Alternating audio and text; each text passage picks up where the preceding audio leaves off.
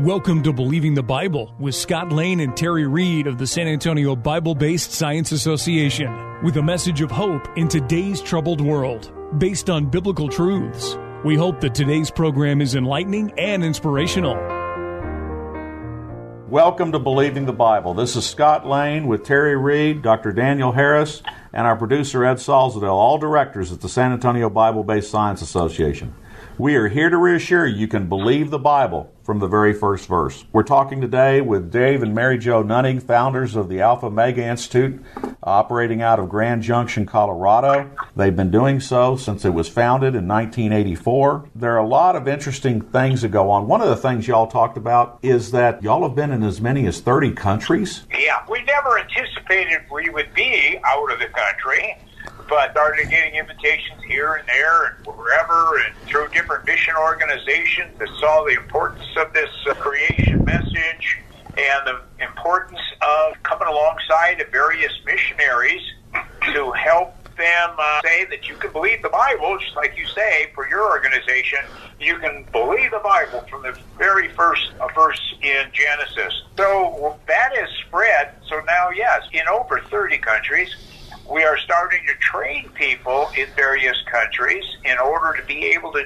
teach creation themselves in those countries, such as what we mentioned was the Costa Rica training group.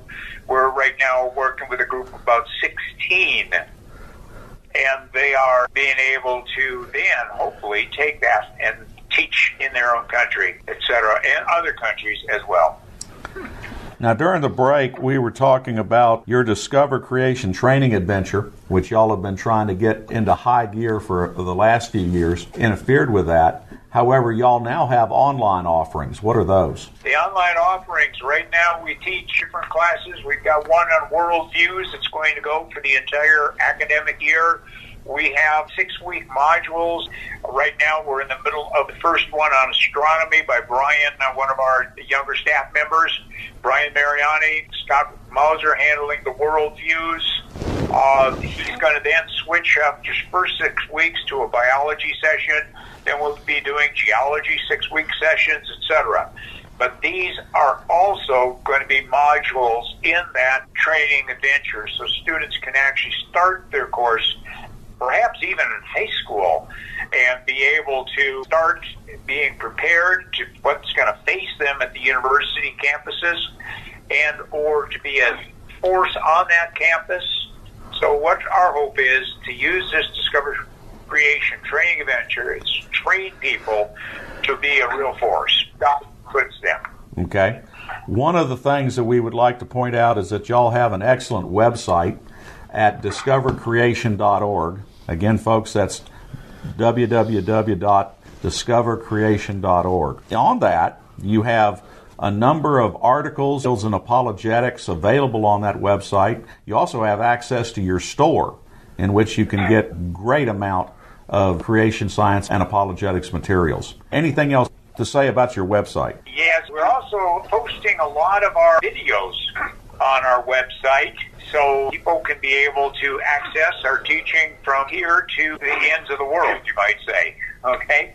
One of the other things that's a little bit unique, I think, is we have a search engine which will search our website, of course, for hundreds and hundreds of articles that are on there, but we also have an advanced search on our site that will search in, I think, 6 or 7 different young age creation ministries. It helps people to get to their answers a little quicker, than to go through a big long search online.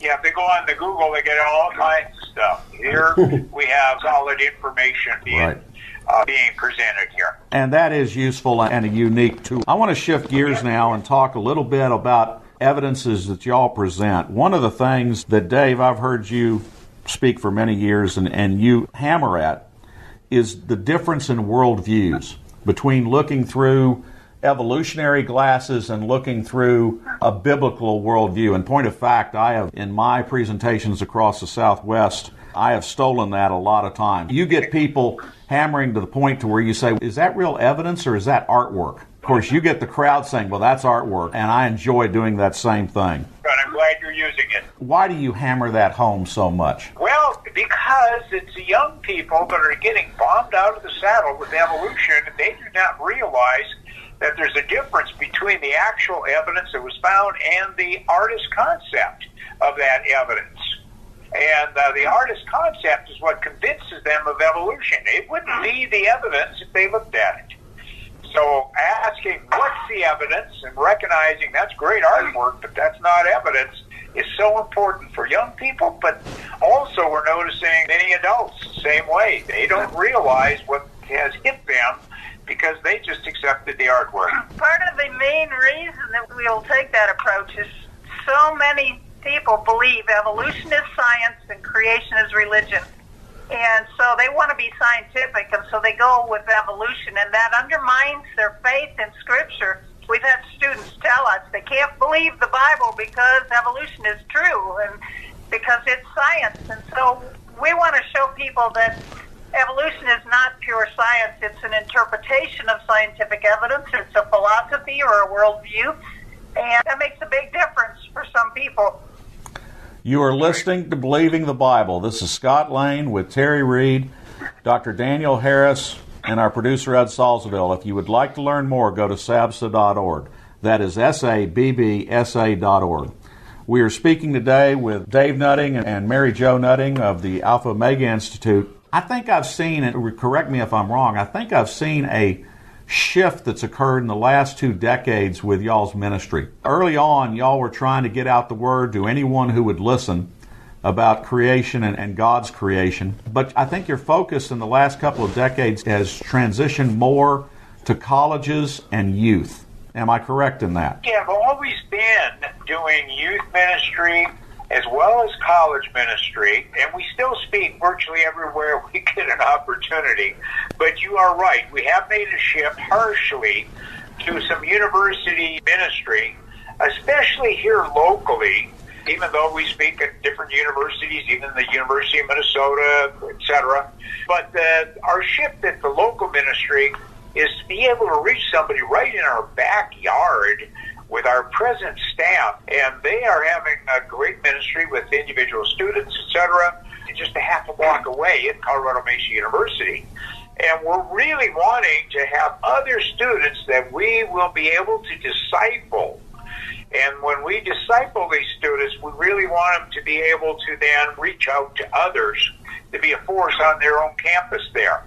And that's starting here locally, but we want to then transport that model all over to many different communities around this country. And so that's our shift, is basically doing these classes. We're also doing a lot of homeschool classes as well. Brian is kind of heading that up. And you're doing that in San Antonio, too, Scott, with some of your teaching. I know, teaching the homeschool classes, we do the same thing, and we feel like they could be able to take this material and run with it. We would like to train them.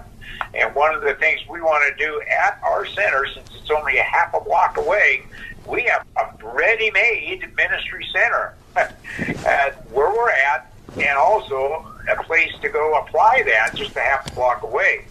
And we would like to be able to expand that part of our, well, we already have the facility. We just need to start renovating the upstairs a little bit in order to be able to maybe house those students, or even have a discovery center right up there that attracts these students over to it, and even the homeschool community.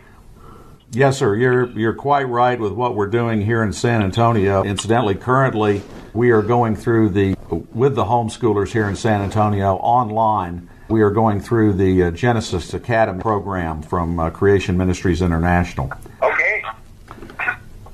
In the 3 minutes or 2 minutes that we've got left, I would like to talk about what's your favorite topic when you get into creation science to try and impact a crowd? Well, keep in mind, I'm a geologist. I like to talk about the flood and the evidence of the flood. That's really great. And I'm also really love modern molecular biology. And that's more your line there, Scott. But I love that area, especially when you look at the inner workings of the cell and realize it's like a city in a cell, and with UPS delivery, and there's machines. There are actual machines that are based on proteins, and it's an amazing, the combinations of proteins and how they're put together. It's more machines in the end of your little finger than there are electrical motors and gasoline engines in the entire world. Now, somebody might try to pick apart and say, well, it's not well designed because there might be a flaw. Well, that's what they perceive as a flaw. And so they call imperfection as evidence against God. It was interesting. I had an instructor at a college tell me just last fall, I think, well, when I showed how detailed it was, he said, well, that's just it. Things are just absolutely too perfect for there to be a creator God. Just kind of scratched my head at that one. No, you should have scratched your head. But it's the type of attacks that we deal with that are nonsensical. They will say, okay, there are imperfections in the creation, which could be the product of mutations or anything else, and that's their proof of there not being a creator. And now you've got a guy who says, well, it's too perfect. How on earth is that an argument against creation? Only because they do not understand the power of God or the knowledge and wisdom of God. No. They put God in a little box that they can sort of, imagine and manage, but they don't understand the wonder of our Creator. They're trying to create God after their own image instead of vice versa. Right. And we thank you for the wonderful job that y'all have done for now 4 decades in terms of this ministry. Information for creation events in our area are on our website's calendar page. For more information or to schedule a presentation, go to sabsa.org or call 210-599-7240. When you go to our website, you can click on a link to our newsletter. Our website has a link for contact information on which you can order our newsletter to be emailed to you, or you can call us. Also go to whyshouldyoubelieve.com. That is Terry's website containing articles looking at current day issues from a biblical perspective. SABSA meets the second Tuesday of each month at 7 p.m. We are now meeting at Faith Lutheran Church just south of the corner of Jones Maltzberger and Thousand Oaks. There you will find biblical apologetics and creation science teaching found nowhere else in Bexar County, as well as the availability of books and videos on these important subjects. If you missed any part of this show, you can listen to the show anytime by going to the AM 630 KSLR, the Word in South Texas website. Click on KSLR Podcast, scroll down until you find Believing the Bible. Please join us again next Saturday for Believing the Bible. I'm Scott Lane, and for Terry Reed, Dr. Carl Williams, and Ed Salzadell, thanks for listening, and we hope you found today a reason to believe the Bible.